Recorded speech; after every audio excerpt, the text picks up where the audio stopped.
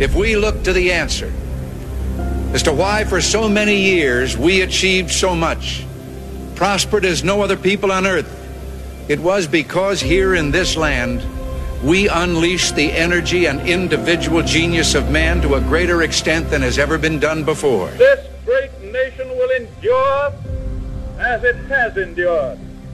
Let me assert my firm belief that the only thing we have to fear is fear itself. Freedom and the dignity of the individual have been more available and assured here than in any other place on earth. You are about to embark upon the great crusade toward which we have striven these many months. The eyes of the world are upon you. The hopes and prayers of liberty-loving people everywhere march with you. We're not, as some would have us believe, doomed to an inevitable decline. I do not believe in a fate that will fall on us no matter what we do. I do believe in a fate that will fall on us if we do nothing. And so, my fellow Americans, ask not what your country can do for you, ask what you can do for your country.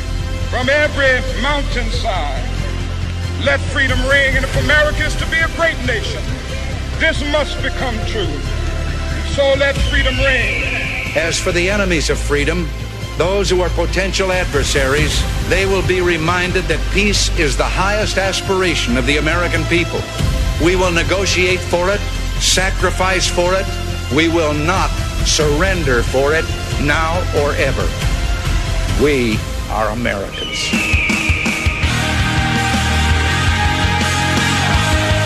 This is Always Right Radio on AM 1420, The Answer.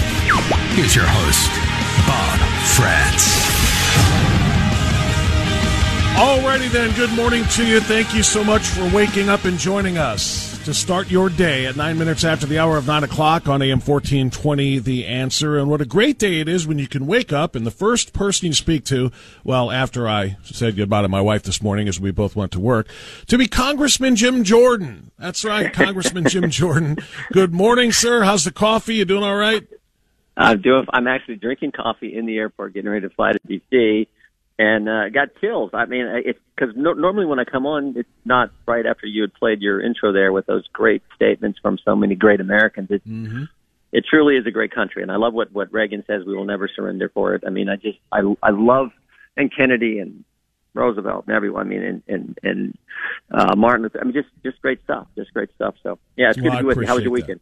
It was great, thank you, and I appreciate your kind words on that. We do take pride in that. We've been playing the Reagan stuff for years and years and years, actually, at the top of the show, and you're right. Normally you join me after the bottom of the hour, so you don't get all of that stuff. So I'm glad you're able to hear it, and I'm glad it meant something to you, because that's our goal, is to reach out to people and make sure they feel something.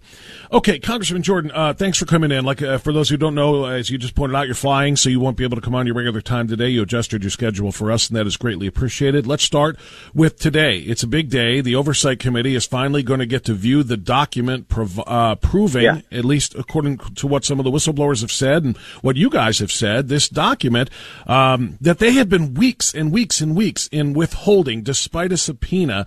They've withheld this document that proves the allegations of the Biden crime family bribery scheme. What can you tell us about this? Later this morning, Chairman Comer and then the top Democrat on the Oversight Committee, Mr. Raskin, will be meeting with the FBI and viewing that document. My understanding is they're bringing that document to Capitol Hill, so the FBI will come to Capitol Hill. Those two members of the committee, the top Republican, top Democrat, will look at it along with key staff members, and then we will get a briefing on it. At some point, Mr. Comer, I talked to Jamie last night. I talk to him all the time. They want that to be made available to everyone on the committee. More importantly, they want that document to be made available to the American people. And we're going to continue to push for that. The Speaker of the House has indicated he is willing to use whatever compulsory means he can. We can't compel them, but at some point, if they don't do it, there is the possibility of holding Mr. Ray in contempt, something the chairman has indicated that he is willing to do, and so has the Speaker, and I support those two individuals. So we'll see. The one thing I would say about this, Bob, is I actually think that the reluctance to share this with us is driven mostly by, this is just my hunch, but my hunch is that this document's pretty compelling. And when you compare, this document that we haven't been able to see with the dossier, and what Durham said in his report, and what we all understood even before Durham issued his report, which was that not one substantive allegation in the dossier was ever corroborated, ever proven, ever validated, and yet they use that to go spy on a presidential campaign and American citizens. I think that's what they're afraid of. I think that when you see this document, it's going to be so much more compelling than that stupid dossier that was all a bunch of lies, and that's why they don't want to show it to the American people. Well, I have no doubt of that. They're terrified. I mean, this is the kind of thing that could technically bring down a presidency if he is indeed complicit, and there is proof now. A couple of follow-ups. Number one is, will Chairman Comer and Ranking Member Raskin see a full version or a redacted version? I'm sure that they will have, I'm pretty sure that they're going to have the confidential human sources name redacted. But I think it's going to be largely unredacted what they get to see based on my conversations with Mr. Comer. So the redaction should be very limited, should be to protect the source. And look, we all understand that. But, the idea that they don't want to make this public and let the American people fully grasp and see this and evaluate it, I think is the big problem. Congressman Jordan, tell me the procedure here. So only the chair and the ranking member get to view this, and then what? They take that information as much as they can remember and share it with the other members. The rest of the members of the committee don't get to see this. So what's the value as far as the committee taking any action? Well, I think this is in Mr. Comer's mind, and I don't want to speak for Jamie, but I think this is just another step in the process of getting this made public for the American people. So I think the next step will be, we want all members to see this. We're going to have the staff who's in there, along with the chairman, brief the members. I think that's where he wants to go next. Then we want to make it available to the members. Then we want to make it available to the public.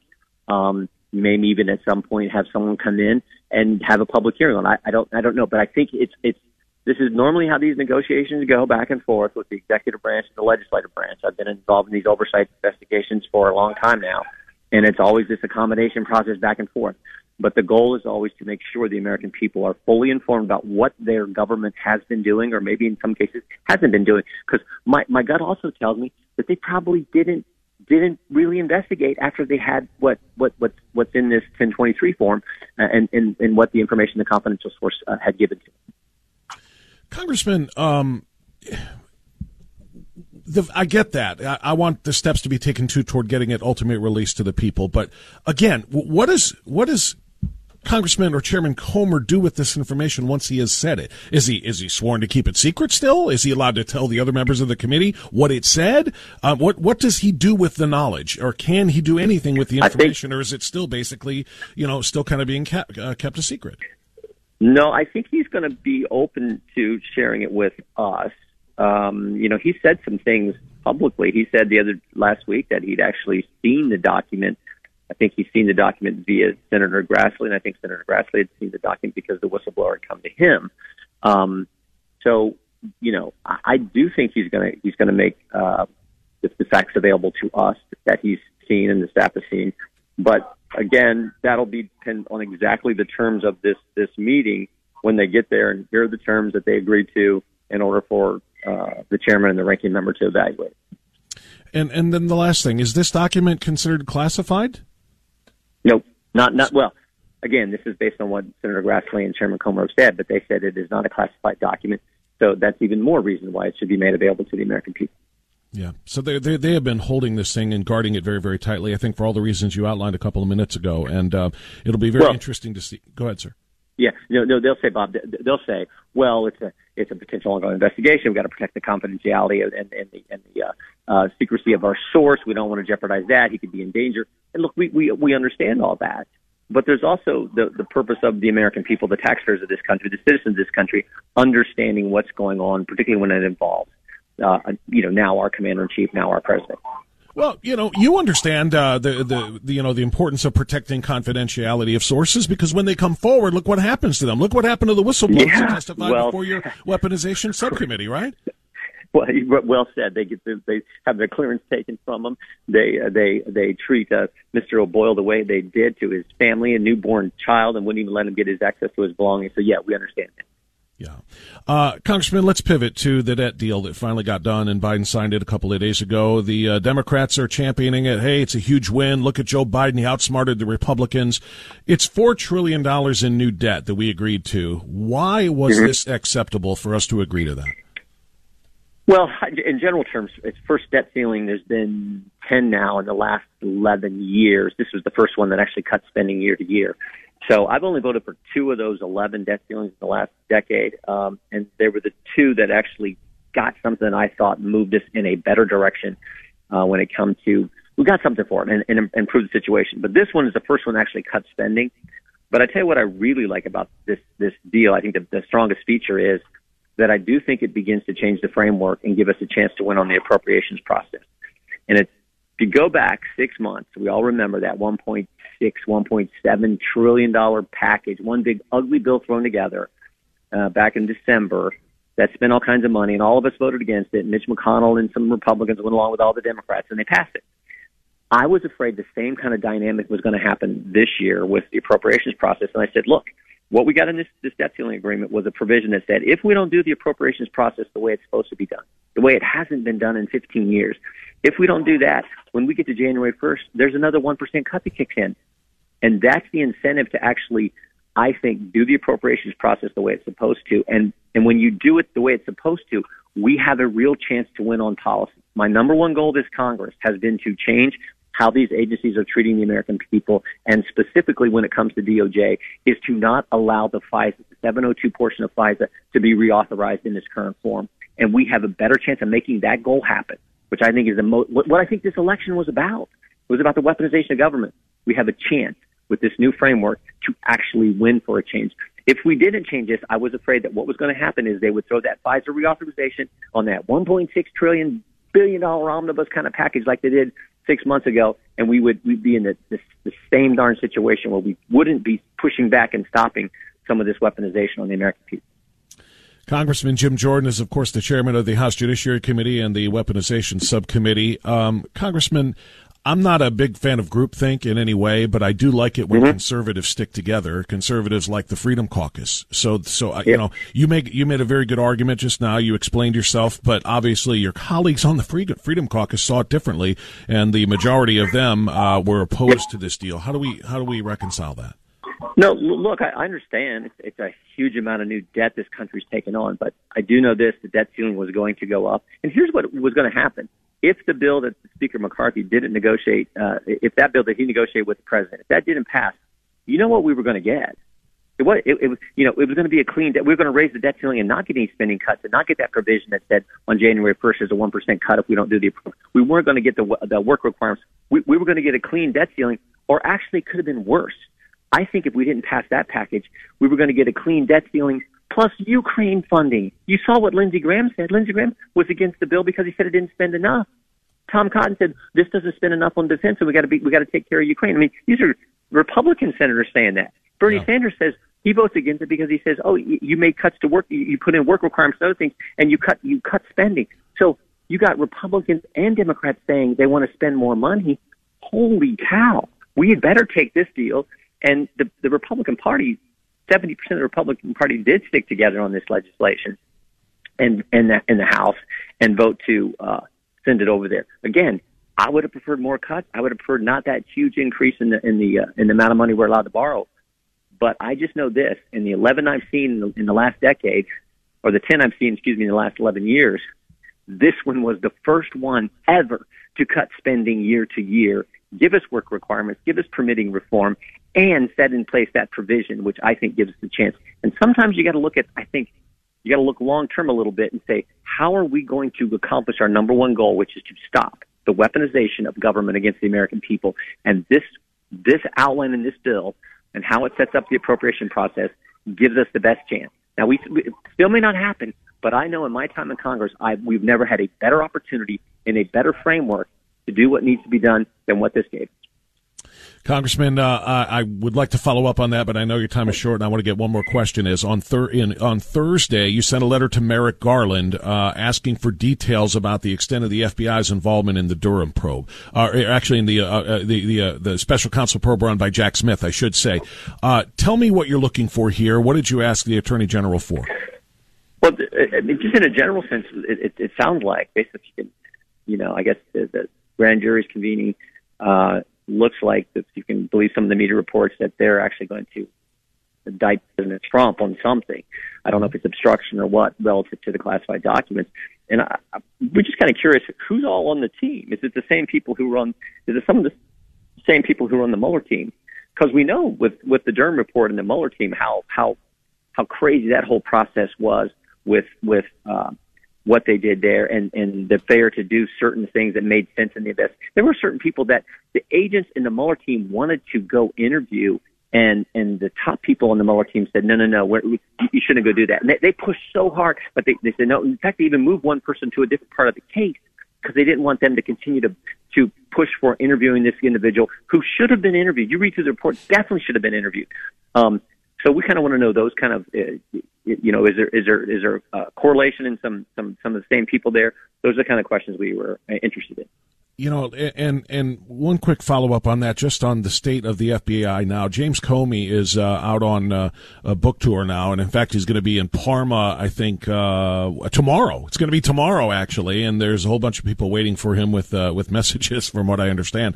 But he's out there saying we've got to support Joe Biden. It's got to be Joe Biden. He's out there, making very clear what he did when he was running the FBI. Chris Wray is not much better in terms of how he's running this thing. How would you define the state of the FBI right now? And how quickly do you think it must be, I don't know, dismantled maybe is a good word. We don't want to destroy it because we need it, but dismantled and rebuilt in a better way? There are 278,000 reasons to be concerned. That was the report 3 weeks ago that said 278,000 times the FBI queried the database in the FISA process and was getting information about Americans they should not have been able to get. That's the reason. That shows how serious the problem is. When James Comey was there, he got a memo. This is straight out of the Durham report. He gets a memo from the intelligence community that says, it looks like we have real intelligence, credible intelligence that says it looks like this whole Trump-Russia thing is a made-up matter coming directly from the Clinton campaign. There's a memo that's sent to Comey. Comey doesn't share it with the agents. He doesn't let the agents on the Crossfire Hurricane see that memo. You got to be kidding me.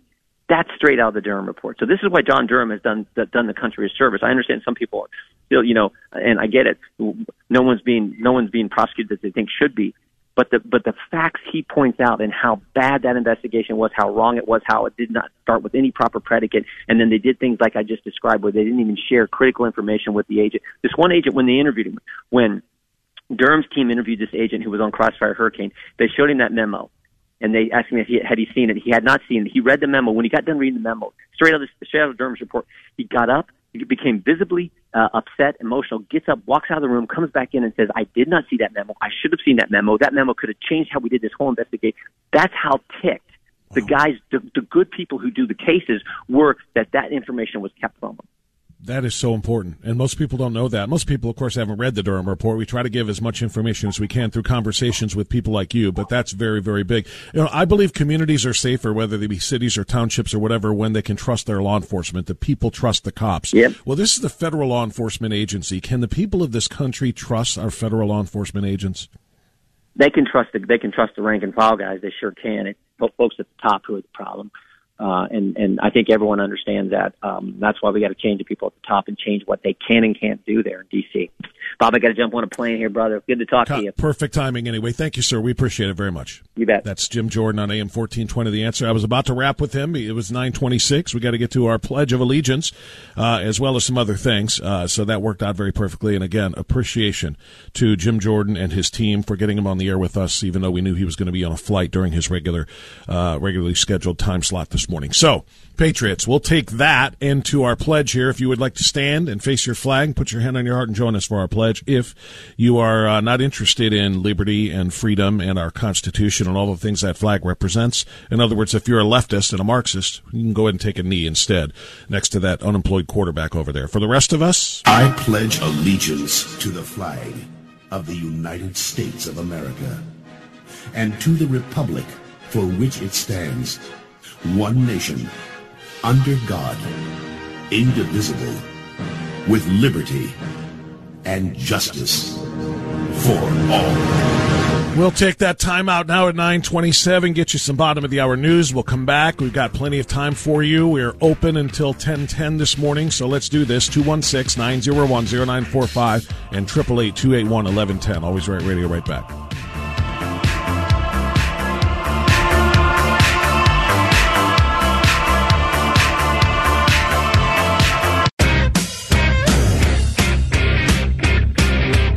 Waking up America from its woke, Always Right Radio with Bob France on The Answer. The left says woke is going to be gone. The term woke, that is. Woke should be gone. Wokeness should be gone. And I trust people like Ron DeSantis to help lead that fight. People like Vivek Ramaswamy, whether either one of them ever becomes president or not, they're very, very much in the camp that is trying to ban wokeness. So yeah, we'll try to wake up from the woke slumber. Ron DeSantis, has made it his mission. He said he's made Florida where woke goes to die, and I like that messaging. Even though some people don't, have a hard time defining woke. Nikki Haley struggled a little bit with defining what woke is, but DeSantis gets it. Well, woke is an existential threat to our society. I mean, it's an attack on truth. It's a form of cultural Marxism, and it really subordinates merit and achievement to things like identity politics. You can't have a vibrant, free society if every institution is dominated by woke ideology. And to say it's not a big deal, that just shows, you don't understand what a lot of these issues are right now. Particularly when wokeness invades things like, our national defense. I'm proud to have served in the United States Navy and done a tour in Iraq, and the people I served with were honorable, patriotic people. For you veterans in the crowd, thank you for your service. I think all of us have a sense of pride in being able to wear the cloth of your country, but we've seen the military become politicized in recent years. You see woke agenda being imposed on it. On day one as Commander-in-Chief, I rip it all out. We're getting the military back to basics. We're going to improve morale, and we're going to get people to want to join the military again. I love the messaging, because how many people who have thought about joining the military watch these commercials, watch the stuff that they're pushing and promoting, and listening to people who are already enlisted and who can't wait for their terms to be up so that they can get out. Look at how bad it has gotten, and that's our U.S. military. That's literally our national, defense. And the left thinks it's going to go away. Alyssa Farah was talking about this at the CNN town hall. She thinks that the word woke, that we are all kind of uniting around and kind of coalescing around, with the ability to kill it off, because wokeness is so bad for this country, and it is. It's bad for our kids. It's bad for our military. It's bad for our schools. It's bad for our culture all the way around. She says it's going to be gone after this coming election. The word woke used to be used by progressives to talk about an awareness of inequities and historical inequities. But obviously it means something else to conservatives criticizing it. What does it mean to you? How do you define woke? This is Nikki Haley. We'll get to the Alyssa Farah part. A lot of things. I mean, you want to start with biological boys playing in girls' sports. That's one thing. The fact that we have gender pronoun classes in the military now. I mean, all of these things that are pushing what a small minority want on the majority of Americans, it's too much. It's too much. I mean, the idea that we have biological boys playing in girls' sports, it is the women's issue of our time. Is it? She's being redundant a little bit, and I don't think she answered that question well. But now here we get to Alyssa Farah saying wokeness is going to be gone. The term, not the issue of wokeness, because that will continue, and the fact that people are going to be calling it woke, she says, is going to be gone. I think that the Republican voters see it. I'm not sure that I think this is the women's issue of our time, and I've said this before. How can it not be the women's issue of our time when wokeness has led to the disappearance of the term woman? How can it not be the defining issue for women of the time when women are in jeopardy more than ever before? I mean, literally, more than ever before, because their identity has been erased. Much less their private spaces and their sports teams and their, they're literally continuing. I just saw a news story today in Minnesota. They're about to put trans women, i.e. biological men, in the women's, correctional facilities, the jails and the prisons. How many times do we have to see rapes happen in those places before that will stop? Women are in severe jeopardy because of wokeness. Of course it is the defining issue of the time for women, but continue. Listen, she needed to throw some red meat to the base. Last night felt very much like a general election performance for a Republican candidate until she got into the trans issue and guns issue. I remind folks, this is an issue that is the minority within the minority. The trans community is an incredibly small community within the United States. And yet, the trans community, an incredibly small community within the United States, has somehow managed to take over the airwaves, your screens, your stores, your child's schools, libraries, parks, city streets for parades, for such a tiny, tiny, small part of the community that you're talking about. Why have they been able to dominate everything over the massive majority? That is what we are fighting. Then break that down even further to it dealing with athletes in high school or collegiate level. That's something that I think a conservative could push back and say, why can't local governments deal with this? Why can't school boards? Why can't the NCAA? Why does it require the federal government and the presidency to deal with it? So I'm not sure that has a lot of legs to it. I also think we're going to retire the word woke after this election. It is so overused, it is losing all meaning. It is so overused, and it's losing all meaning, says Alyssa Farah on CNN. It probably is being overused, and it is losing its meaning if people like Nikki Haley are the ones left to define it, because Nikki Haley did a lousy job of defining it. She did. She overemphasized the women's sports part of this as if that's the primary issue. The primary issue here is so much bigger and so much deeper. And let's explore that a little bit now, shall we? If you thought that Target was having any second thoughts about their decision because they lost $10 billion in 10 days, their decision to put this grooming merchandise out in the front of their stores aimed at toddlers and little kids, including girl swimsuits with tuck pouches for boys' genitalia.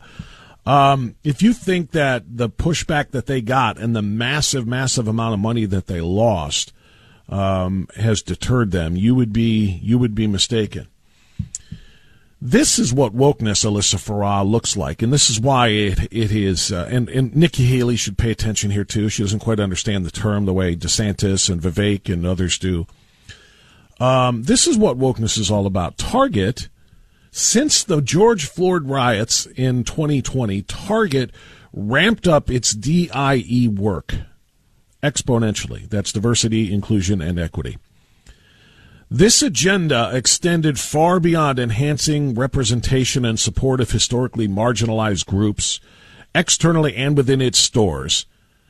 It went much further. It dipped into funding organizations with far left and blatantly woke political agendas.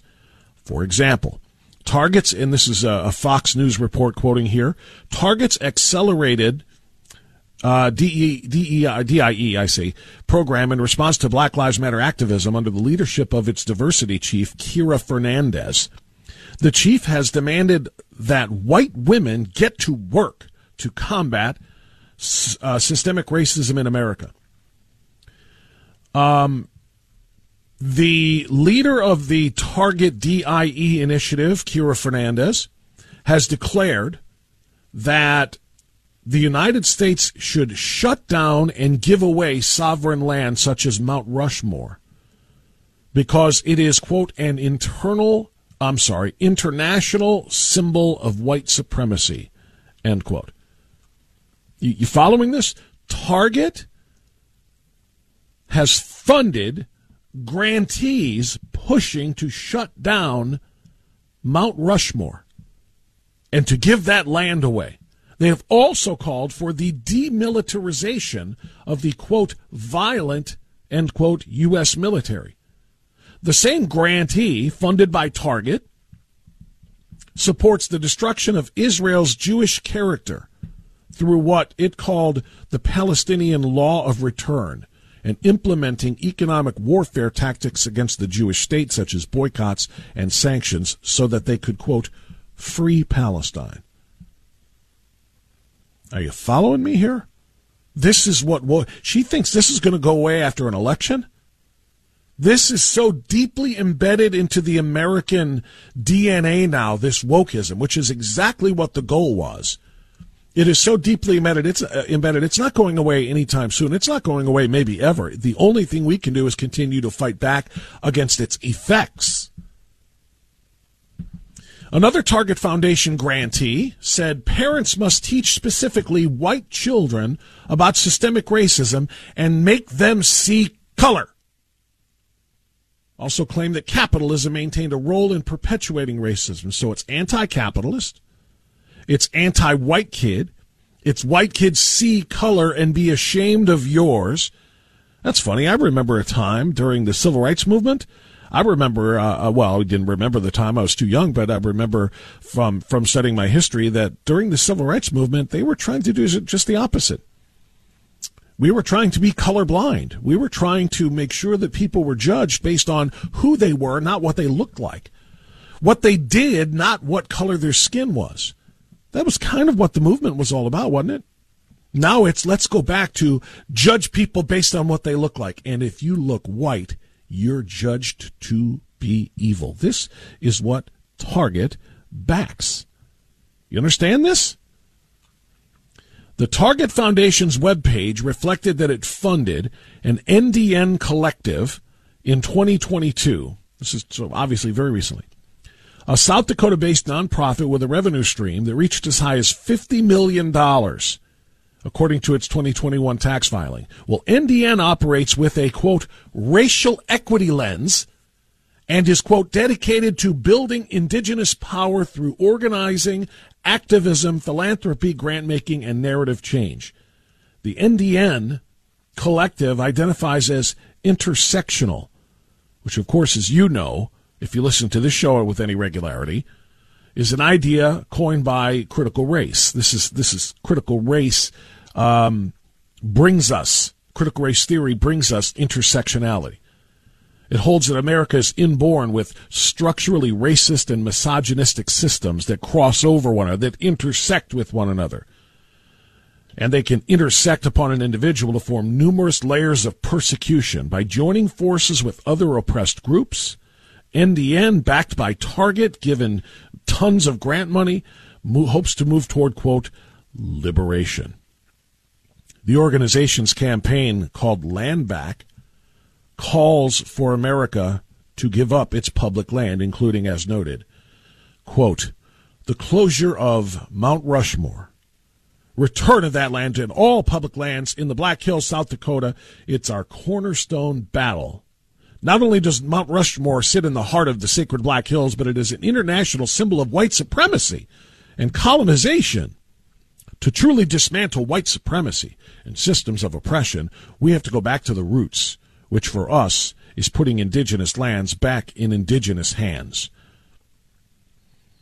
So understand, this is so much more than just girls' swimsuit with boys' tuck pouches at Target. It's more than just putting I'm happy to be queer on T-shirts that fit only 2-year-olds, as if a 2-year-old has any earthly idea what a queer is or what it means to be queer. But we're going to put that out there for kids to wear. It's so much more than this. Target is slow-walking its own suicide. At least if I have anything to do with it, and hosts and voices and platforms like these have anything to do with it, because we need to get this message out. Moms and dads stopped shopping at Target the minute they found out about the swimsuits and the Pride Month displays, which, by the way, many of which have been either moved to the back of their stores or dismantled. They claim because of threats from conservative activists who were coming in and threatening violence, which is just hogwash. They moved them to the back of the stores because they were losing billions because of the backlash. So if I and others like me, and it's going to take a lot of us and a lot of you, have any hope of trying to kind of slow, if not stop, this ridiculousness, we have to make sure everybody knows what else Target is doing. Target is a blatantly critical race theory driven, intersectionality driven, woke haven. wokeness. I mean, Target, of course, is born in Minnesota, which has become almost as bad, if not as bad, as California and New York, with respect to being, the bluest and most radically Marxist Democrat states. And that's where Target is headquartered. Target is slow walking their own suicide. At least that's what we need to make happen. They do. The swimsuits are one thing. Get rid of Mount Rushmore is another.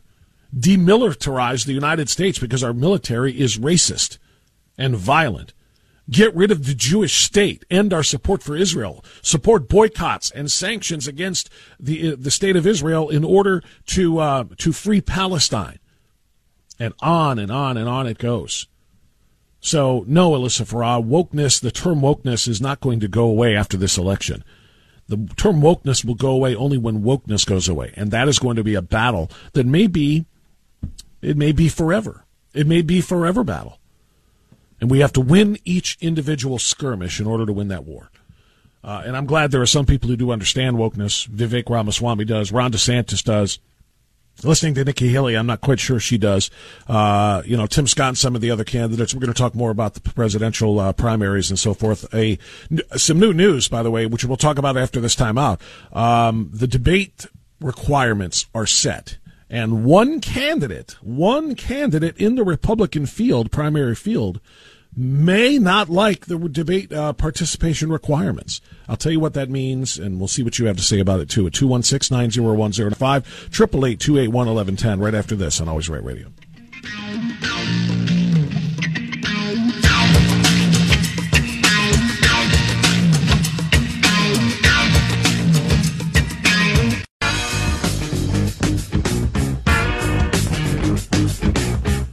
Okay, 9:57. So, brief follow-up to what I just said. The RNC has set the debates. The first debates they have a date, they have a location, and they have some criteria that I find very interesting. The Republican National Committee says it will be considering adding a second night to the first GOP presidential primary debate, which is coming up in August in Milwaukee, according to new qualifying standards announced just this past Friday. The first debate is going to be August 23rd. It's going to be on Fox, with a possible second date of August 24th if enough candidates meet polling and fundraising criteria, and also commit to supporting the eventual Republican nominee and pledge that they will not participate in any outside debates. That's important, all of that, just to make sure you heard all of that. Day one is going to be August 23rd. If there are more people who qualify, and if everybody is willing to say, I will pledge to support the eventual nominee and not go outside the party, then they'll have everybody on a stage. It's just that not all at the same time. The goal, of course, is to eliminate the craziness that we had in 2016, in which the stage was just too huge. Not enough people got a chance to talk. But it was just, enough for 30-second sound bites each and so forth. Candidates will have to garner donations from at least 40,000 national contributors and poll consistently above 1% in 3 national polls or 2 national polls and 1 state poll, according to the announcement. They must secure donations with at least 200 unique donors per state or territory in 20-plus states or territories. They'll have until August 21st to get there. That's 48 hours before the debate to meet the criteria. Polls conducted prior to July 1st won't count toward qualification. The standards appear designed to prevent the free-for-all circus-like debates that occurred in 2016. A smaller stage would benefit Ron DeSantis, who wants a one-on-one matchup with former President Donald Trump.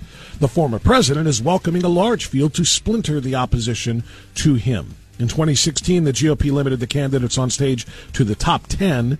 The party did offer a second debate for candidates outside the top 10 who were consistently being offered as choices in national polls. But the key to that story that I just shared with you, to me, the key line is committing. You cannot participate in the debates unless you commit to supporting the eventual Republican nominee. And I don't think that'll be a problem for anybody that's going to be in this field, except for one. The front runner, who doesn't even think he should have to debate because he is Donald Trump. President Trump has basically said, I don't feel like I need to do. Why should I debate? I look at the polls. I'm 40 points ahead. Nobody's even close to me. Why should I bother? Will he debate? And will he pledge to support the eventual nominee if it's not him? That is the question. It's 10 o'clock. We'll get a break here. We'll come back. Always Right Radio, AM 1420, The Answer.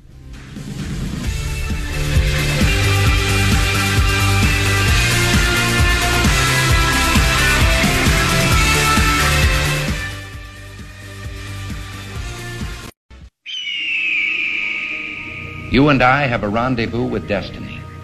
We'll preserve for our children this, the last best hope of man on earth, or we'll sentence them to take the last step into 1,000 years of darkness.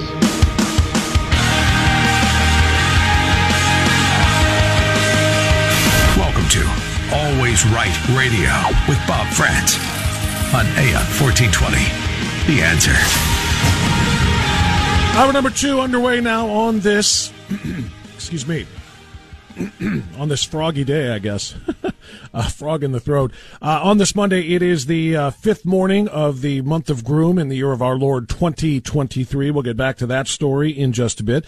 But I'm going to go back to what I was talking about with Jim Jordan in hour number 1, and that is the FBI, among other things. The FBI is now a political weapon. It is being used by politicians, particularly those who are in power right now. And it was even used by one party when they were not in power. It was used against the candidate that was Donald Trump, then the president that was Donald Trump, and now it continues to be used against the American people. That's why Congressman Jordan created the weaponization subcommittee in the Judiciary Committee that he chairs. And we saw what happened just a couple of weeks back. 4 whistleblowers who were former FBI agents who could not stand what was being done to the people by way of the agency, actually spoke out against it and ended up having their careers and even their personal lives ruined because of it. The FBI is no longer, I believe, a trustworthy law enforcement operation. It's a very, very dangerous group that does not apply the law evenly. It applies the law politically. And that's what we have been finding out. And joining us now to talk a little bit more about this is, he's becoming a relatively frequent guest of mine between this program and True Blue. Today, America's criminologist, Dr. Currie Myers, has been writing about this, talking about the Justice Department putting politics over policing. And he's got some suggestions on how to fix the FBI. Dr. Myers, good to have you back on our program. How are you this morning? Always a pleasure. Thank you so much. So let's start with the problem before we start talking about the fixes. You wrote extensively about, and in fact, I'll ask you about something that I read as well. There is a proposal by the Department of Justice under the leadership of Merrick Garland, that, and the FBI, of course, is Chris Wray, to ban FBI agents from using community crime statistics in law enforcement. Now, I mean, I'm not an expert on this. I just kind of talk about it, but one would think that crime statistics might give us an idea about where we need to point and position our resources. The FBI doesn't like that idea. Can you shine a light on that and tell us what's going on? Yes, I'm happy to. Unfortunately, that's the case. As you know from our previous discussions, I am a huge supporter of evidence-based policing, and in fact, I believe that evidence-based policing is the best way to administer your department and to use your labor resources effectively. And it's based on fact, and it's not based on feelings. And anytime we don't have all the data and all the information, we usually tend to make wrong decisions. Mm-hmm. And for the Department of Justice, an organization that has predominantly relied on previous facts and data and information, not being able to rely on that data is an extreme problem. And I don't know how you can understand crime. I don't understand how you can understand trends. I don't understand how you can deploy resources effectively if you are not paying attention to data from all over the country that you're seeing. And law enforcement at the local level is going to have probably the most exact data, especially if they implement evidence-based policing, mm-hmm. because they're at the ground level. So what's the goal across then? the United States? I'm sorry. I apologize. I just wanted to, jump in during that pause. What's behind the decision-making then? Everything you're saying right now is commonsensible to me, and I'm not even a cop, a retired cop like yourself or anybody else. I mean, it just makes sense, everything you just described. So what is behind the decision to ignore all of that information and all of that data from local law enforcement and so forth? It is political correctness. That's all it is. There isn't. I've pondered. I've tried to be intellectual about, okay, what are the consequences? What are they trying to do? And the only thing I can come up with is that they believe that data today, real data, is not politically correct, and therefore they want to hide the data. And that's what's concerning, is that you can't have a fair and impartial justice system if you don't pay attention to the data that is before you. And quite frankly, the data is starting to change. So we have some law enforcement agencies that are caving again to political correctness, and we're not actually collecting the kind of crime statistics we once did. There are many crimes that are law enforcement's not responding to now. As an example, burglaries in some areas. Law enforcement says we don't have time to work burglary, so therefore we're not going to respond. Well, what does that do to potentially burglary data? Does it show a decline in burglaries when in fact there's not a decline in burglaries? There's just a decline in law enforcement agencies responding and filing a report on that particular crime. When you have other crimes that are being ignored, they're still on the books as crimes. But if you have woke prosecutors that are saying we're not going to prosecute certain crimes, law enforcement in the field starts saying, "Oh, why am I going to spend time on this? I'm going to ignore crime X, Y, and Z. So therefore, I'm not going to write reports in which the reports go into the Crime Information Bureau and go on up into the FBI data reporting." And so all the information that we once used to have to make information or make decisions on information are being done away with. And my biggest concern is the political correctness associated with race or gender. At some point, we're not going to be able to even identify crime by race or crime by gender. And some people may say, well, we don't want to. Why should we want to have race determined or crime determined by race or gender? Well, we need to understand crime in a community and what crimes are being committed where, in what neighborhoods. So again, you can have the labor resources necessary to go fight that particular criminal enterprise. And so these decisions will adversely affect, especially poorer neighborhoods, that they don't have the ability to hire security guards. They don't have the ability to pressure police and come do patrols there because they may be wealthy.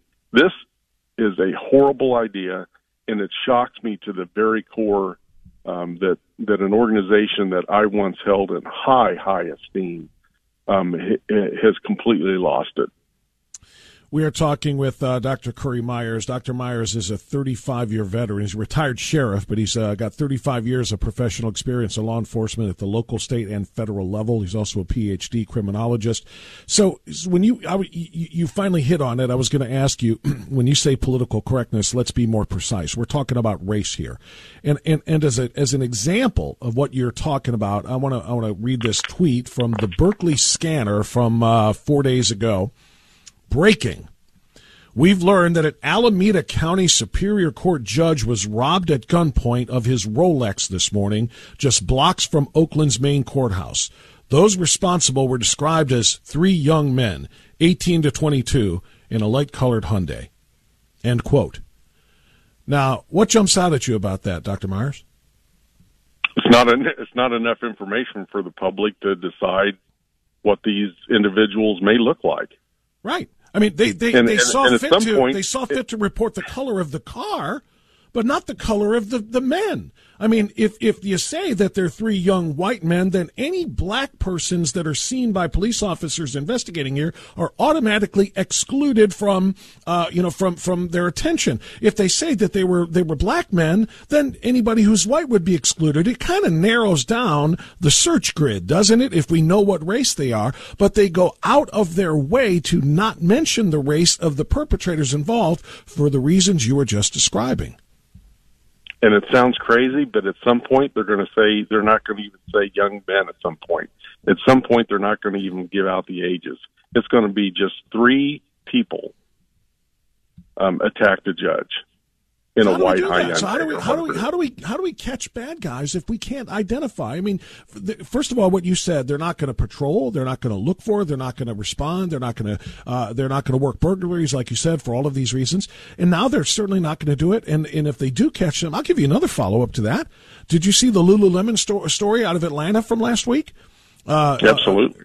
Two individuals, for those who don't know, robbed a Lululemon store, one of these broad daylight shoplifting sprees where they just went in there and started collecting thousands, because you look at the overpriced merchandise there, literally thousands of dollars worth of overpriced clothing.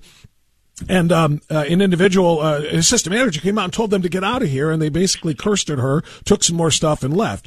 She called the police after they drove away. She didn't try to stop them, obviously, but she called the police afterwards. They were fired. She and her coworker were fired for calling the police. And the belief is because the Lululemon store does not want Lululemon to be associated as being racist if you call the police on black shoplifters. And so if race and identity politics, if you will, are at the core of how we respond to and fight back against crime, Dr. Myers, then we can't fight back against crime ever, can we? No, not at all. In fact, in that Lululemon case, if you listen to the audio, which I did, she almost spoke to them like a stray dog coming in, saying, "Get out, get out! You know, hey, what are you doing in here? Get out!" And it's because what people don't realize is that's like the fifth time they've actually seen these people, these individuals, who have stolen from that individual store.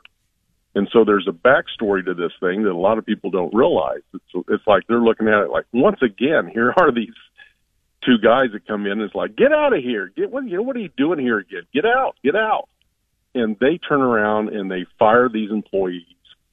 And that's the reason shoplifting is a billion-dollar business now. We have this, and we have this occurring in mass numbers. There used to be shoplifting that was done by the individual, maybe two at the most, but we have a whole new method of criminal intention now that we never used to see, which is more mob related, and it's more, they're not even hiding it. You know, shoplifting used to be you put something under your coat or put something down in your pants or whatever it used to be. Now they're just coming in and they're being brazen. And they're taking these things, and then you throw the media on top of this as well, Bob. And a big concern is if law enforcement did put out, be on the lookout, for instance, and said we're looking for a white male between the ages of 25 and 30 that has red hair, that is dressed in shorts and a t-shirt, and we do have suspect information on him. He has been arrested before, and we're going to put out a mugshot. The media is now saying that mugshots are not recommended to be put out, and other information is not recommended to be put out because it could contaminate the story and not be fair to the people that it represents. And so, but mugshots are now. It used to be we would have mugshots. Hey, we know who this person is. Here's the mugshot. And now we have media, especially in print media and the internet, saying, nope, that's prejudicial. We don't want to put out that information. It's incredible to put out a picture of the individual you're seeking. It's impossible to understand. It's impossible to comprehend. It's more impossible to defend such policies. Dr. Currie Myers is my guest. He is a PhD criminologist, a longtime veteran law enforcement officer. Let's move to your article that you wrote on your Substack, which will direct people to. It's Dr. Currie Myers, Currie Myers, Myers, drcurriemyers.substack.com, in which we talk about how to fix the broken system within the FBI. Now, again, we're talking specifically about a lot of different crime stories that are not all FBI related, but the FBI, as we talked about, relies upon local policing and cooperation and so forth. So the FBI is broken. The FBI has been corrupted. The FBI has been weaponized, as we have talked about, against the people rather than serving them. So you've got a 7-point plan, a prescription, if you will, to fix things. Lay it on us. And whenever I write, I don't usually complain. I usually offer solutions whenever I write about things. So this is a particular case where the FBI, there are some things that can be fixed. And the first and foremost one is mission and scope. The key issues with the FBI dysfunction is associated with a change of mission and scope.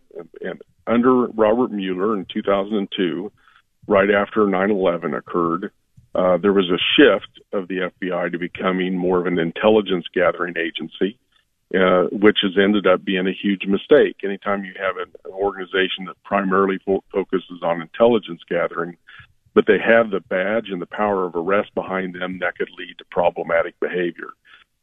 Our founding fathers, in my opinion, never envisioned a nationalized police force that would be used for intelligence gathering. I just don't think they would ever even understand. They never wanted a nationalized police force to begin with, but one that has a primary function as intelligence gathering.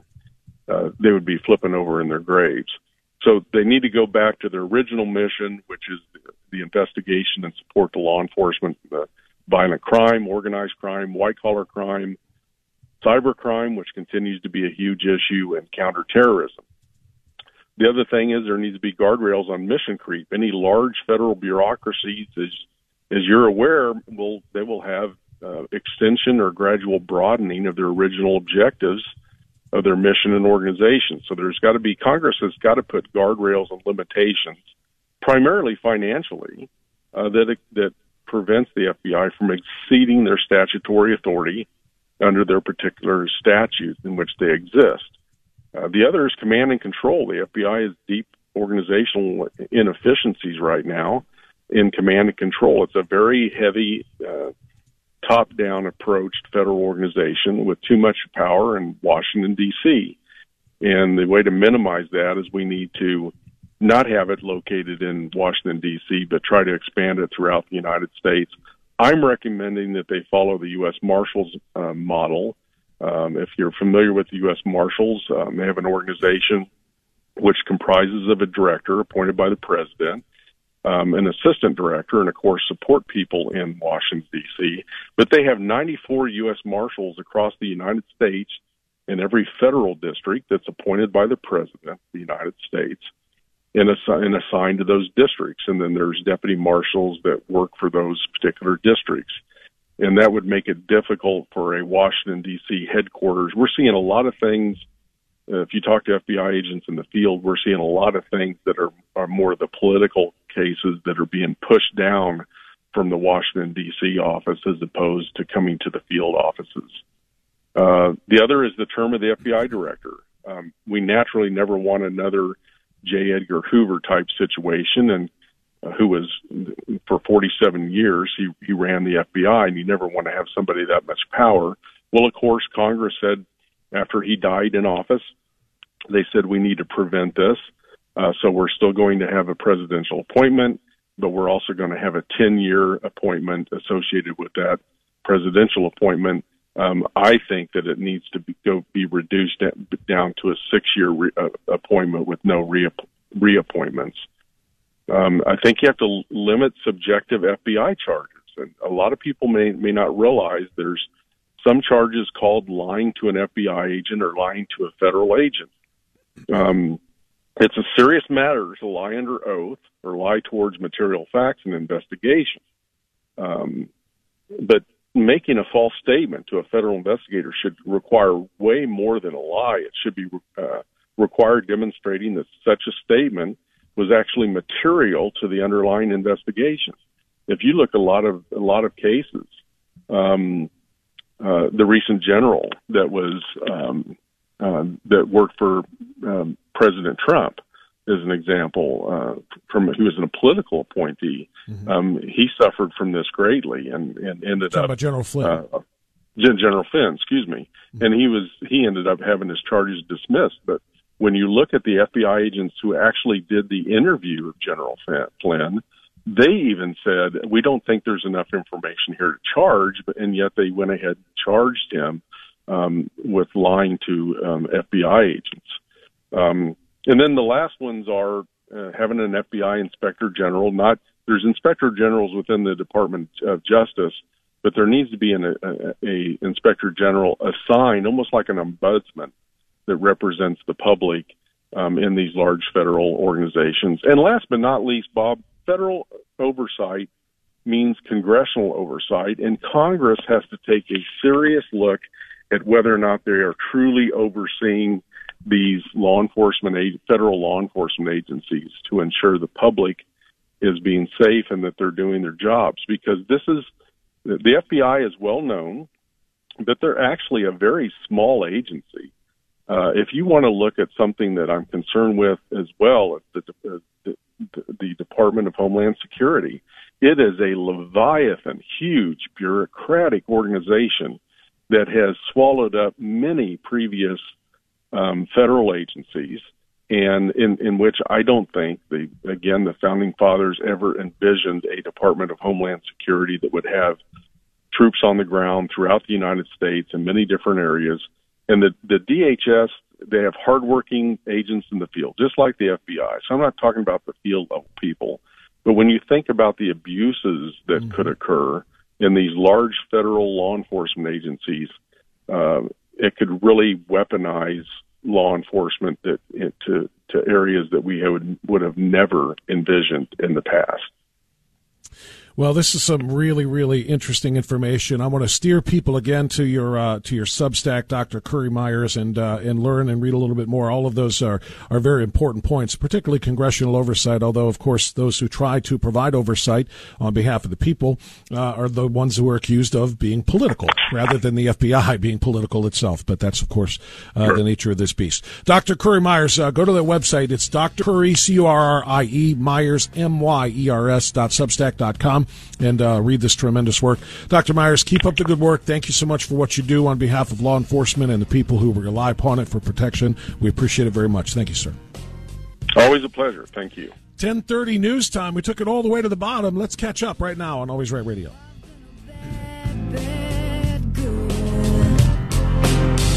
I've been careless with a delicate.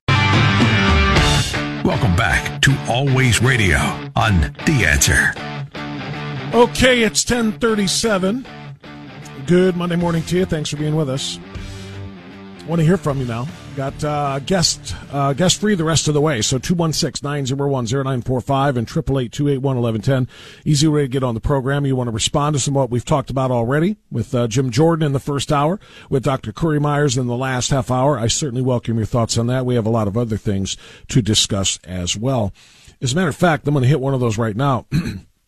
I mentioned to you a few moments ago about actually about a half an hour ago now, so apologies, about the first GOP primary debate scheduled about 2 months away, a little more. It's August 23rd, and the rules have been set by the RNC in terms of how to qualify for one of those debates. It involves a certain number of supporters, a certain amount of donations, a certain number of states, and so forth.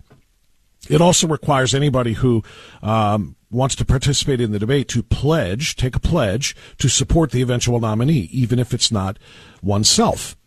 And I think that's probably pretty easy for everybody in that field to do, except for former President Trump, who has said, I don't even need to debate.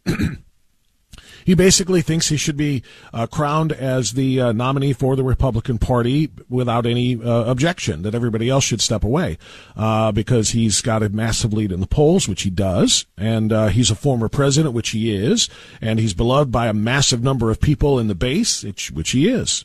Maybe he's right. Maybe he shouldn't have to debate. But that's not generally speaking how this works. But if he doesn't think he should have to debate because nobody else should be entitled to the stage with him, do you think he should, or do you think he will support the eventual nominee? What if somebody rises up and wins some of these primaries that are going to be starting in Iowa or New Hampshire, wherever the case might be, and suddenly it's a real race now and he may not get it? Will he actually support them, or will he decide to go and run as a third party? Run as an independent because he's going to bring 74 million voters potentially with him. So it really throws things into flux. Another presidential candidate that I want to talk about right now is Vivek Ramaswamy. He's the entrepreneur. He is a billionaire. He is extremely successful. His book Woke Inc. is extremely successful. We've had him on this program. But I think Vivek Ramaswamy made a huge mistake. He was doing an interview with ABC. ABC's this week. Was it Saturday? I guess Saturday or Sunday, whatever. And he was asked about trans people in the military. And he gave an answer that I think he thought would be the right answer, and he thought probably would be supported by most people. And I think there's a huge problem with this. Would you reinstate the ban on transgender members of the military? I would not reinstate a ban on transgender members. I would, however, be very clear that for kids, that's where my policies are very focused. We should not be foisting this ideology onto children. But you would not ban transgender members of the military? I would not. Okay. Huge mistake. Huge mistake. Almost a disqualifying mistake from Vivek Ramaswamy, who I think has been very much on point with everything he's discussed thus far in his campaign, which is, it's a long shot campaign. He's not an elected official. He's an entrepreneur. He's just very, very smart. But he made a very, very huge error here. Trans people should not be serving in the military. Not now, not ever. Why? Bigotry? No. Common sense. Reason. Unit cohesion. Psychiatric and psychological facts. What I mean is this. Gender dysphoria is classified as a psychological disorder. Right? Psychological disorders are grounds for removal or rejection by the military. Period, point blank. That's it. The reality of the situation is we are told by the trans community and the medical community that supports them that not affirming trans people's identities causes them to have a huge, huge spike in suicidal ideation. Right? Many of them think about wanting to kill themselves. Many of them do if they don't get the identification that they prefer. Yet, when trans people do transition and go through the hormones and the blockers and the surgeries and so forth, the suicide rate is even higher. It's even higher because of the regret that they have for what they did by mutilating their bodies and suffering from infections and lifelong, just catastrophic medical problems. They're killing themselves. So if you've got a classification of people, the quote-unquote trans community, and the classification of people thinks about killing themselves if they don't get affirmed as what they want to be, and then when they do get affirmed and they actually go through with the surgery, they kill themselves even more there. And I'm not making light of this in any way. I'm being 100% serious. If suicide is a legitimate cause for concern in the trans community, both pre and post transition, that means they're not eligible for the military. Psychological disorders are grounds for being rejected if you try to enlist in the military, and removal if you are already in the military. So no, Vivek, you made a massive error in judgment there. You're trying to not, tick off one part of the community, one part of the voting population and so forth. You're looking for some polling traction. No, I wouldn't ban. I just don't want trans people. His argument is similar to the argument that I make and many others do, that if you want to live your life, go live your life as an adult, as a queer adult, as a trans adult, as a non-binary adult, or whatever other weird delusions you want to come up with. Fine, go do your thing. If you want to have drag shows in adult spaces, go do your thing. If you want to have your BDSM stuff, go ahead and do your thing. Just keep kids out of it. That's been our mission here. Once they started bringing this into the classrooms and drag queens into the libraries and all these other things, that's when this massive pushback began. And it sounded like that's what Vivek was trying to do here. Is like, you know what? No, my thing here is just, it shouldn't involve our kids. He was trying to kind of use that same platform, that same position, but he made a mistake here because we weren't just talking about going to live your life. We're talking about serving in the United States military, a place where unit cohesion matters, a place where, again, I've pointed this out in the past, they shave your head in basic training for a reason. They make you wear the same uniform for a reason. Everybody is supposed to be alike. The U.S. military is not a place for diversity experimentation. It's a place where diversity goes out the window and everybody is treated the same and everybody has to surrender their own personal identity and accept U.S. soldier, U.S. sailor, U.S. Marine, U.S. airman, whatever it is you're part of. So no, I think Vivek Ramaswamy made a huge mistake there. 216-901-0945, 888-281-1110. If you want to get in, let's do this. Lenny is in Highland Heights. Lenny, you're on the air. Hi there. When you were discussing with your last guest about how shoplifting didn't change. People are starting to engage in active looting. It's no different than any other looting. A group of people descend on a business, intimidate the staff, and steal the place blind. That's not shoplifting. That is looting. You're right. You're 100% right. That terminology matters. Shoplifting is when you try to get away with something and you hope nobody sees you. You slip that item inside your jacket, or you go in and change in the changing room and you put a shirt on underneath your actual clothes. That's shoplifting. You're right. This is straight up looting. This is breaking in. I know you have cameras on me. I know that there's broad daylight, and I know we can be identified. We're doing it anyway because you're not going to do anything to stop us. And that is exactly right. Lenny, you're spot on. All righty, Bob. Have a good day. Thank you, buddy. Appreciate the call. He's right. Looting is pervasive in all of these cities. Why do you think stores are shutting down? I mean, we're talking about businesses that have been thriving for years and years and years going out of business because they're losing more through the looting, we'll call it that, or stealing, than they can make in profit. They just can't stay open. And nobody seems to give a rip. Why? Because of what Dr. Myers was talking about. Political correctness, which was, kind of a politically correct way of saying equity. The reality is, and the crime statistics show it, that the overwhelming number of violent crimes and property crimes that are committed in the African American community by the African American community. And if we have all of those people being arrested when they do those things, the jails and the prisons are going to look really, really bad because they're going to be overwhelmingly African American. And that's not equitable. That doesn't look good. That looks like a systemically racist society just locking up people for the color of their skin. And we can't have that. That's why we're not allowed to call and report thefts to the police. That's why police, if they do get a call, aren't coming. They don't want. That's why if they do come, prosecutors aren't pushing the charges. And that's why even if they do push the charges, judges are not locking up. We can't. I mean, it's in every step of the system.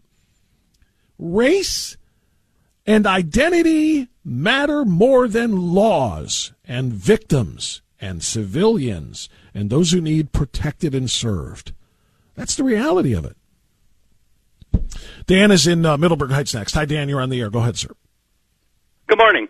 Good morning, Dan. I wanted to bring up one more time. Your last couple times I called you, I was insisting, I guess, that with the Attorney General, the FBI, and our Justice Department, we need to correct who's reporting to who. And your last guest actually answer what I've been trying to suggest to you the last couple times. Those departments have to report to the House of Representatives and be appointed by them, not the executive branch. It was incorrect because you end up what we're living now in tyranny because they're using those departments as a police department for the executive branch. It wouldn't happen if all those were appointed through the legislature. Then you could do something about it and throw people in jail. They're doing what they're doing to us. And that's what your guest said, basically, at the end of his his time there. He said he wanted to see the House of Representatives appointing these people. See, because the Justice Department never was in the Constitution and didn't exist until 1870, along with an Attorney General, and the FBI didn't arrive until the 30s. And that's why I want to, hope that you would understand. If you had but you know what? No matter how many times you say this, Dan, it's not reality. Yeah. It's just not reality, but and it's not going to happen. It's not going to change. But it's not going to change. I mean, I don't understand why you're so laser locked on this. I because don't want the reality country is, to go down the drain to these people. Well, neither do I, obviously. Yeah. But the reality is, again, you are still going to have political appointees, whether they're appointed by corrupt members of Congress or a ridiculously corrupt president. If you appoint the FBI director and you appoint the Attorney General from the legislative branch or the executive branch, you still are going to be subject to their whims, and you're still going to have people who are going to vote for them based on their parties. Can I just follow up on that as a retort then? Sure. Your guest said that they wanted to have 10 years for the director, and he says he wanted 6 where you couldn't be reappointed. But the problem I like that idea personally. That's what Thomas Jefferson was like. Yeah, you never get appointed again. But let me get back to the House. They're elected every 2 years. You can get rid of those people making bad appointments. Me and you are sitting here now. I got to wait another year and a half for Biden to sit here in the office because he's the guy doing the appointing, or who was ever pulling his strings. You understand? He's in there 4 years. You got to wait. I don't have time to wait 4 years. Well, and by the way, just to be clear what Dr. Myer said, and I'll read it from specifically his Substack in point number 7. He said, I hope I didn't state it incorrectly. But. Well, no, I mean, he this is what it says in a Substack. He says, congressional oversight. That's what I asked him to read to us, his 7-point plan. And number 7 was congressional oversight. Finally and foremost, Congress has the responsibility to provide oversight over federal agencies. This is most importantly true when it comes to federal agencies that have the powers to investigate, detain, and arrest American citizens. Oh, I agree with that. So, yeah, but I mean, that has nothing to do with appointing. That is overseeing. Because and Congress does oversee. That's what the Oversight Committee is for. But they can make a statute that changes all that and takes it out of the executive branch. That's what I'm trying to say. I know you keep saying it, but you keep saying something that is never going to change. You're probably right there. It probably never will. And quite frankly, I don't see it being a huge difference either. I mean, the Congress turns over just about every 2 years anyway. Everybody knows that. Whenever there's, that's how we just, after Biden's first midterm election, of course, it went from Democrat to Republican, the party out of power almost all in terms of the executive. It's a form of a term limit. Yeah. And so every 2 years, it's going to turn back to the Democrats anyway. So if you have them appointing an FBI I'm not worried director, about that. Well, you just said you didn't want to wait 4 years for a new president to appoint a new director, and you want Congress to do it. And I'm saying every 2 years it's going to be flipped around anyway. But it doesn't have to go Democrat. It's only people have to pay attention to what's going on. Well, that's what I'm trying to say. You could say the same thing about the presidential elections, Dan. No. You elect the wrong guy, you're in for a bad period of time with his bad appointees, whether they're the FBI directors, attorneys general, or in Buttigieg's case, as transportation secretaries. I mean, it's not me, Bob. I'm just reporting how the first 5 presidents were elected to this country. They were appointed. They weren't elected by you or me. Okay. So do you want to go back to that? Do you want to go back to that? Yes, that's what I would like. You're better off. For presidents to be appointed, to be appointed by the Congress. Well, it's by the Electoral College, but if they don't have the sense of majority, then it is the Congress. It's in the Constitution to this day. Okay. The Congress, with one vote, each state would elect the president, not me or you. Okay. Go read Go read the Constitution. Okay. I'm not trying to be argumentative. No, but you are talking about things, and you're repetitive on this, Dan, about things that are never going to go back. You're not going to go back to appointing. You're not going to go back to appointing presidents from Congress. You're also not going to go to a place where the FBI director and the Attorney General are appointed by the Congress either. The reality is the executive branch has that authority, and it's up to the Congress. This is the system of checks and balances to make sure that the people who are chosen are following the law and following the Constitution. I agree with that. And that's what we need to get better at. Our Congress doesn't have to pick the people, but they have to be responsible for making sure they're doing their jobs, or through the power of impeachment, getting rid of those individuals. An impeachment of a guy like Merrick Garland, who has weaponized the FBI, for example, and quite frankly, the entire Department of Justice, is something that I would get behind, and I think the Congress could do. But we can't even get them to agree on that. Well, that's our big problem, Bob, because they're not doing anything. No, they're not. Sadly, they're not. And that's why you got me calling your show, trying to suggest how to correct this. Yeah. And it's a tough cookie to crack. It is indeed. Thank you, Dan, for the call. Okay. I appreciate it. Okay. God bless. Thanks for the call. Thanks for being such a loyal listener. But like I said, I don't think we're going anywhere with that. We're going to have to deal with this another way. It's 10:55 on Always Right Radio.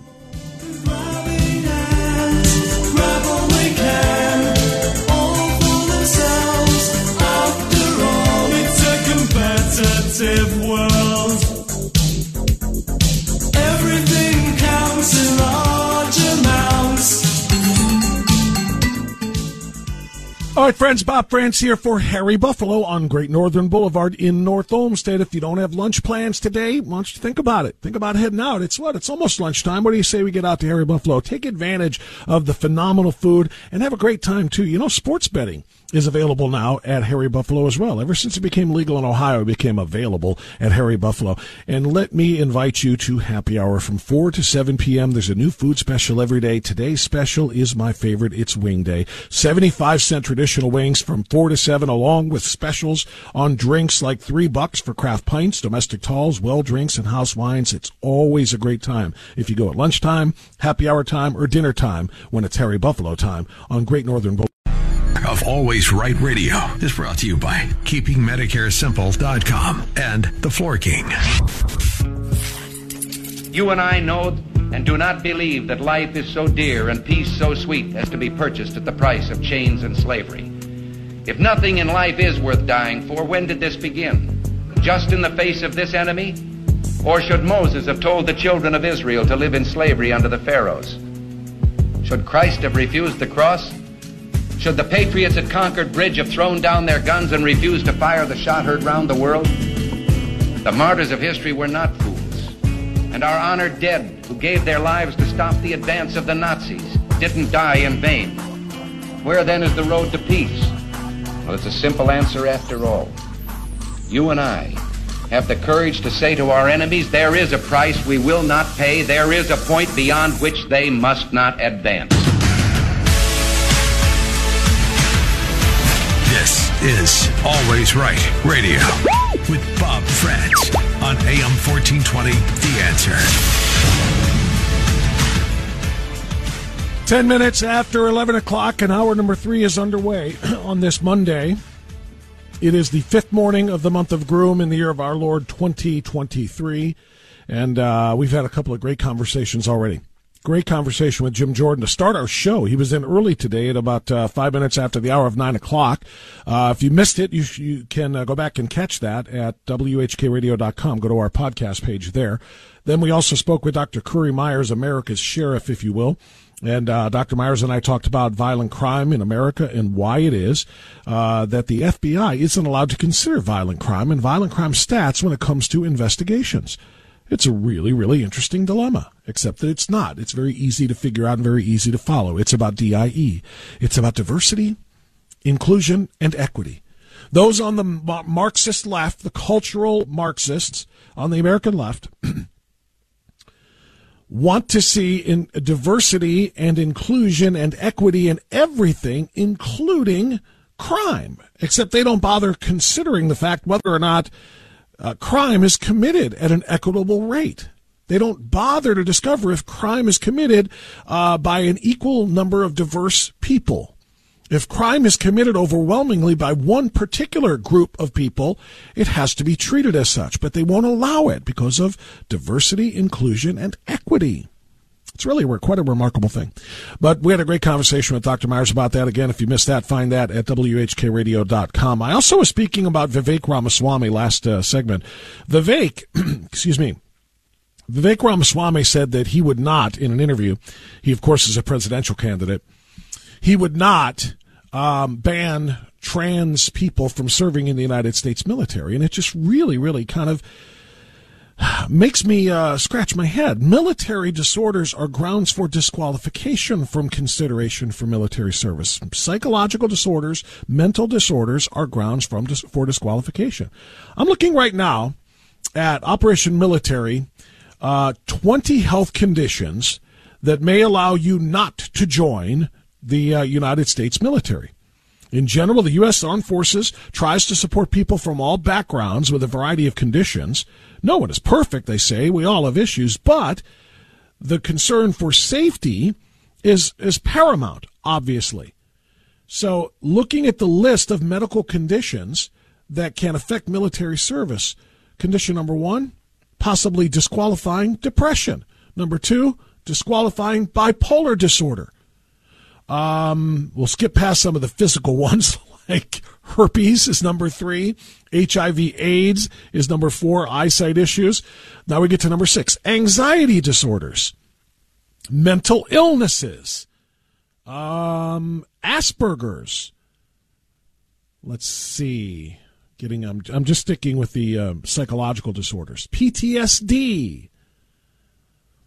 What else do we have? There's heart conditions, bunions, arthritis, celiac disease, and hearing issues. Okay, so about 4 or 5 of the top 20 conditions that would exclude you from military service are psychological disorders.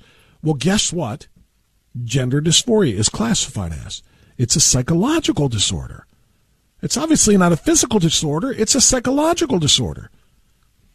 And people with psychological disorders don't go into the military because it's unsafe. And if the massive number of, the massive percentage that they are telling us of trans young people are suicidal if they don't get to transition, and then they're even more suicidal after they transition, it sounds like a pretty good reason to keep these people away from military units and weapons. Don't you think? I don't know that that's necessarily the best way to put people who have severe psychological conditions.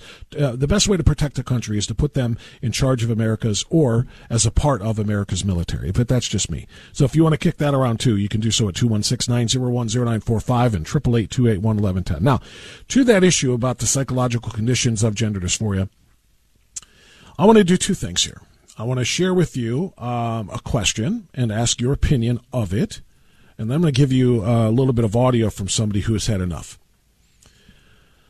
Why is it, this is the question, why is it that today's Marxist left is so dedicated to DIE, diversity, inclusion, and equity, in everything except thought, except ideology? Or ideas. Why? When it comes to skin color, diversity and inclusion must rule the day. People should be hired based on their skin color, based on their sexual identity, based on their sexual orientation. People should be admitted to colleges based on their sex or their gender. Because diversity, because inclusion, because equity. But what about diversity and inclusion and equity of thought? Shouldn't there be on a place where college campuses are considered to be truth-seeking institutions, right? This is what they do. They all say this. College and higher education is about the pursuit of truth. Academia in general is about the pursuit of facts and truths and understanding them and exploring them. Yet, the only schools of thought that are allowed on these campuses are left-wing, Marxist, socialist, communist schools of thought. regardless of truth. There's an article in the far left-wing Ohio Capitol Journal I'm looking at right now, flipping out over Senate Bill 117 here in the state of Ohio. Senate Bill 117 would create the Salmon P. Chase Center for Civics, Culture, and Society at The Ohio State University and the Institute of American Constitutional Thought and Leadership at the University of Toledo's College of Law. And the headline of the story, students and professors speak out against Ohio bill that would create intellectual diversity centers. You know, it's staggering that it exists, this extraordinary double standard, this hypocrisy. But it's even more staggering that they don't care if they say it out loud now. They are so married to themselves, no pun intended, but they're so married to themselves and their ideas that they don't feel like they can be stopped anymore. They can just say it out loud and not even have to keep this under the cloak of darkness. They can just say, we don't want intellectual diversity. We want our left-wing echo chamber in every auditorium and lecture hall on college campuses in this country. This is the way the story is told by the Ohio Capitol Journal. Again, a far left-wing news, and I'll use that in air quotes, publication. University of Toledo law students and Ohio State University professors spoke out in opposition against a bill that would create new centers at both universities that would expand and affirm what sponsors deem intellectual diversity. Senate Bill 117 would create the Salmon P. Chase Center for Civics, Culture, and Society. I told you about that, as well as the American Constitutional Thought and Leadership at the University of Toledo's College of Law. 11 people submitted opponent testimony, and there was one interested party for SB 117 at last Wednesday's Senate Workforce and Higher Education Committee meeting. There was little questioning from the five-person committee. The bill was introduced by Senator Rob McCauley of Napoleon and Senator Jerry Serino, whom we had on, who also introduced a massive higher education bill that would overhaul college campuses that recently passed in the Senate.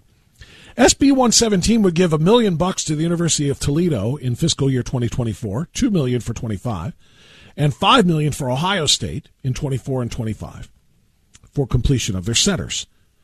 $5 million during those 2 years would pay Ohio State's full in-state tuition costs for 400 students each year of the biennium, said Steve Maccabee, an associate professor at the University of Cincinnati, speaking on behalf of the Ohio Conference American Association of University Professors.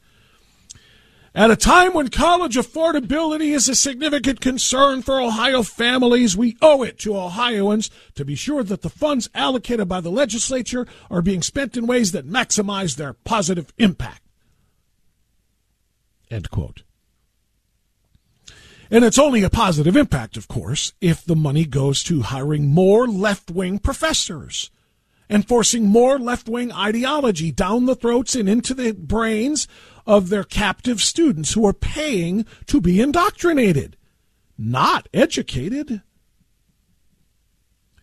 We remain deeply concerned that attempts by the General Assembly to override the autonomy of our colleges and universities will have many unintended consequences that damage, not enhance, the climate of free inquiry on our campuses and the quality of education that is offered to our students, end quote. I wish I had a soundtrack here of laughter, like a laugh track like they used to do on all the sitcoms. Does anybody still watch sitcoms? I don't know. But I feel like I need the laugh track there because that is just comical. The idea that the climate of free inquiry even exists on campuses today is a joke. It is comical. The quality of education. There is no education when it is indeed littered with indoctrination. UT Law professor Lee Strang first got the idea for the Institute in 2019, sees this not only as a way to better train future lawyers, but a recruiting tool for the university. But 3 UT students don't see it that way, and this deserves a news story in the Ohio Capitol Journal. Megan Anderson, a third-year UT Law student, said she wouldn't have picked UT if the proposed institution was in place. Oh, no, we can't allow diversity of thought to occur in our university, diversity of thought and intellectual diversity in our law school. I wouldn't have come if I'd have known you were going to actually allow other people to say things that I disagree with. Again, this is comical. Why would the pure existence of this center turn off a student in the first place? Asked Jerry Serino, one of the bill's sponsors. It's a great question. It shouldn't. If you are indeed in a university of higher learning, an institution of higher learning, and in the pursuit of truth. Anderson said students go to law school to make the world a better place, and this institution is not helping with that. Making me listen to and hear other ideas that are different from my own. That's not helping me be a better lawyer. The narrowly focused point, narrowly appointed focus, beg your pardon, I'm not really illiterate, of SB 117 fails to address the areas of law where we face significant shortages in specialized professors, such as family law, criminal law, administrative law, and estate law, she said. She also worries that the College of Law will be forced to absorb funding for the institute once the initial money runs out. Maybe so. Benjamin Noah Woods, a third-year law student, said the institute would not prepare students for the bar exam. This is going to teach us indoctrination of conservative Christian nationalist interpretations of our Constitution, he said. Clearly, he is a third-year guy because for 3 years he has been absorbing left-wing orthodoxy and forced to regurgitate it without any sort of pushback or any sort of presentation of counter information or information that runs counter to his viewpoints. Now that some might come, he does not handle that. Holy cow, conservative interpretations of the Constitution? We can't have that. At Ohio State, Richard Fletcher, an associate professor, said SB 117 is a destructive power grab to control what is being taught at universities and by whom. And doggone it, we won't allow any destructive power grabs to happen at our universities unless we're the ones creating the destruction and grabbing the power. Nobody else is allowed to have a taste. Here we have arrived at the end game, said Professor Fletcher. Universities being told what they can teach and how they should teach. Yet it is the students who suffer when their education is gerrymandered in this way. These people and their hypocrisy, honestly, a little bit too far for me to even grasp. I can't wrap my brain around this.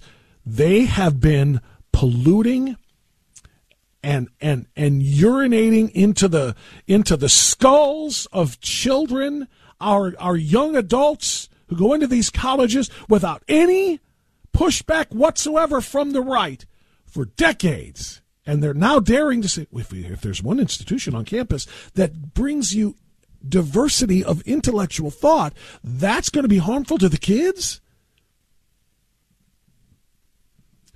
The Chase Center would be an independent academic unit, would have a director that would report directly to the provost and university president.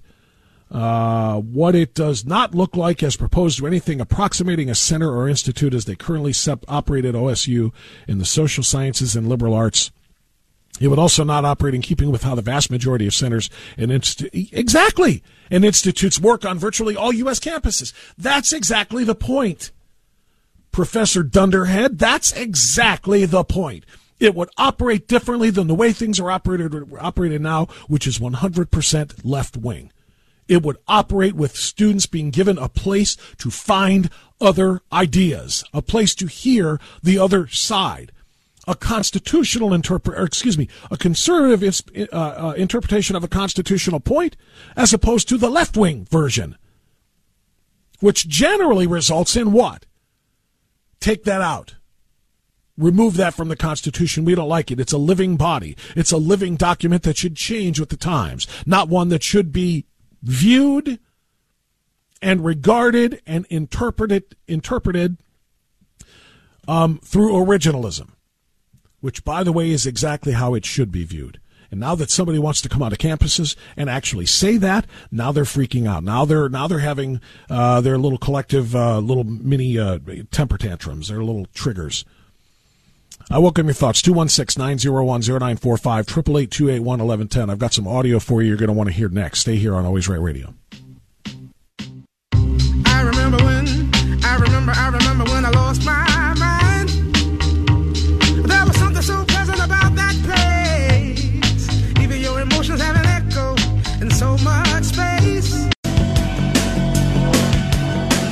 enlightening the sleeping masses and stoking the fire of the American dream. Always Right Radio with Bob France on The Answer. Okay, then. It's 11:33. Thanks so much for being with us. So, Megyn Kelly used to work for Fox, as you know.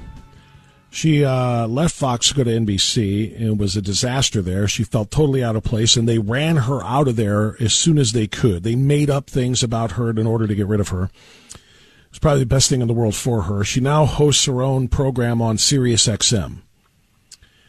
And it's very popular. It's very popular, and it's very good. Megyn Kelly did a program, I believe it was on Friday, and I want to share this with you, a portion of it anyway, because I think it's extraordinarily important to hear people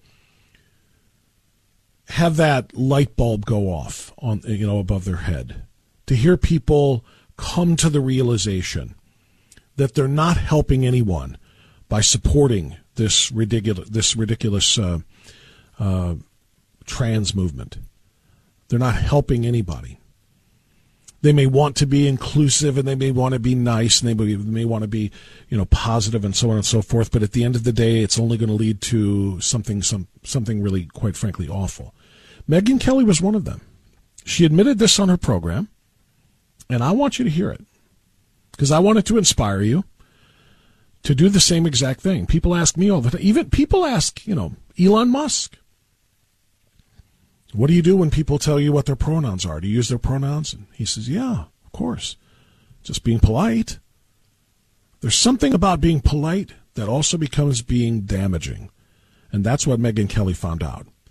This is why I will never use any of these fake words. I will not use the incorrect pronouns when it comes to plural or singular. I will not use made-up words. I will not do any of it. And there's a reason for it. Megyn Kelly finally had that light bulb moment for her, and I want you to hear her talk about it. Why I'm done with preferred pronouns. I was an early proponent of using preferred pronouns as far back as the early 2000s, of saying she when I knew the truth was he. It seemed harmless, and I had no wish to cause offense. Trans people were tortured enough, it seemed to me, by nature of their dysphoria and society's disdain for them in general. So I complied. I went along with it. I didn't see the harm. By 2016, we were debating bills to stop trans access to certain bathrooms, which I covered from the news desk, siding with the trans community. How does it affect our lives as women if here or there a trans person uses a stall in our bathroom? These people aren't bothering anyone. Why wouldn't we accommodate them? I didn't see the harm. In 2018, while at NBC, I hosted shows on trans people, one of which had a segment on trans kids. I led the audience in cheering for them, encouraging them to own who they are. I used approved terms like gender-affirming care for medicinal gender manipulations, cis to refer to natural-born women and men, assigned male at birth instead of born male. I smiled and listened politely as a guest told me, gender is just a social construct. I wanted to be supportive of those who were suffering. I would use this more evolved language. I didn't see the harm. By the time we began the Megyn Kelly Show podcast in September 2020, the warning signs were everywhere. Abigail Schreier had written her beautiful and immensely important book, Irreversible Damage, documenting the social contagion sweeping teenage and adolescent girls, a group that traditionally had very few members claiming gender dysphoria, but was quickly on its way to having more than any other. Teenage girls in Connecticut were losing on the track to males. Runners who had raced as boys the year before then simply declared themselves female and dominated their new competitors. I had the female runners on the show, along with a trans medical physicist who was also a former athlete, to explain the advantages to trans athletes, especially post-puberty. When I slipped and said the trans girls were biological males, this person told me that was offensive. I explained that it was an attempt at clarity, but began to rethink the language policing. Why did I have to deny reality in order to be polite? What I said was true and not offered to offend, but I wanted to be respectful. Was there any harm? The Connecticut girls sued and went on to lose their case. It's now on appeal. And girl after girl across this country soon faced the same problem. Competing against boys who claimed they were trans was dejecting and often near impossible. They were too strong, too big, too fast, too agile.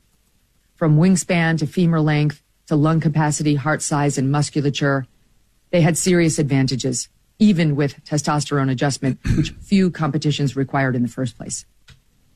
American schools, including our own in New York City, began pushing the idea on children that gender is as malleable as a dinner menu order.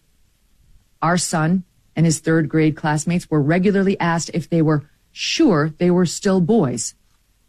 Later, this and other schools moved away from the terms boys and girls altogether. Now parents pick up their students at day's end, not their sons or daughters. Kids telling teachers they were uncomfortable. So I don't want to get into the minutiae of all of this. We know all of what she's talking about. I talk about it on a regular basis with you. I want to cut to the chase here. What Megyn Kelly did was apologize for her previous positions and her previous public acknowledgement of affirming care and positive interactions with preferred pronouns. She apologized because she said, I used to do it when I didn't know the harm. Now I know the harm. The harm, she went on to say, was exemplified when a person was standing, a woman that she knows was standing, discussing the harm that comes from pushing the trans narrative on children, was assaulted. She was assaulted. She had things thrown at her. She was hit. She was struck. And that's when she realized, by participating in the promotion of the trans agenda, she was increasing the speed of our slide down that slippery slope to the point where if anybody felt differently, they were going to be attacked, that the majority would be in fear of speaking out, that the majority, which of course is people that would use traditional pronouns, correct pronouns, grammatically accurate pronouns, and would biologically recognize what a male and a female are and all of these things, they would eventually become the hunted. They would be the ones who would be attacked for simply acknowledging reality. And she was a part of the problem. She went on to point out that there was harm. She just didn't know it, and she was participating in it. When you think about what Megyn Kelly was talking about here and having that light bulb moment for herself, seeing somebody being harmed for daring to say the true things that she herself knew but refused to say out of decorum and politeness and kindness and so on and so forth, it left people out there exposed.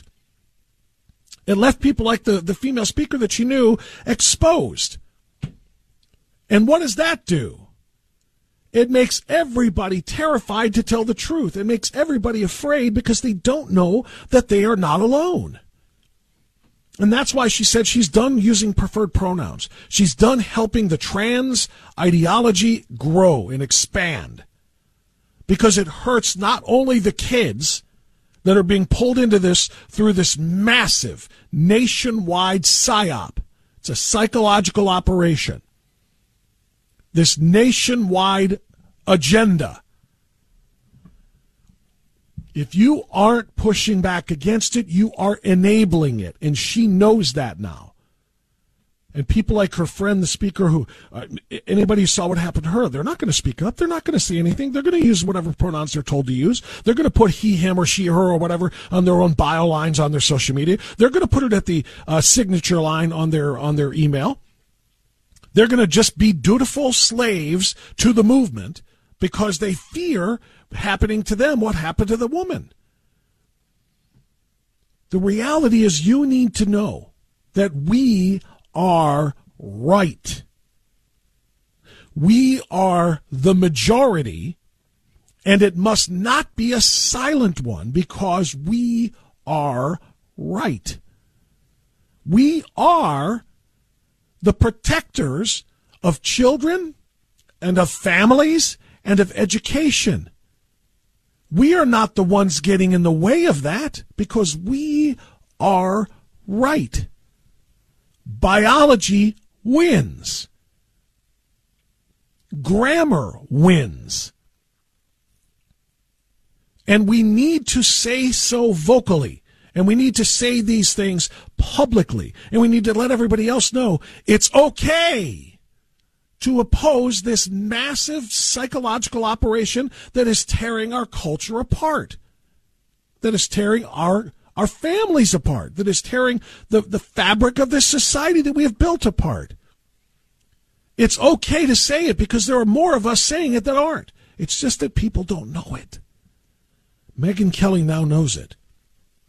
She's going to do her thing on her Megyn Kelly Show podcast that's broadcast, I think, on Sirius XM. I want to give full attribution to the clip that I played.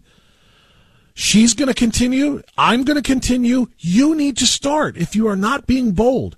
Every morning during the month of Groom, I'm posting on my Facebook page at the very crack of dawn when I wake up. I'm posting on my Facebook the date, and it says, today is Groom 5th, 2023. Protect your children. Tomorrow it will say, today is Groom 6th, 2023. Protect your children.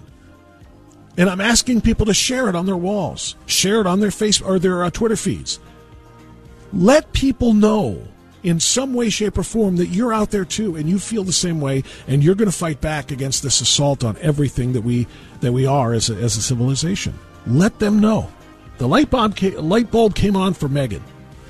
It's been on for me for some time. Is it over your head yet? Thanks to Congressman Jim Jordan. Thanks to Dr. Currie Myers. Thanks to Josh and Marianne and Marcy. And thanks to you for listening. I appreciate it very much. We're back again tomorrow. Kirsten and I will join us then. Be well, be safe, stay free. Bye-bye.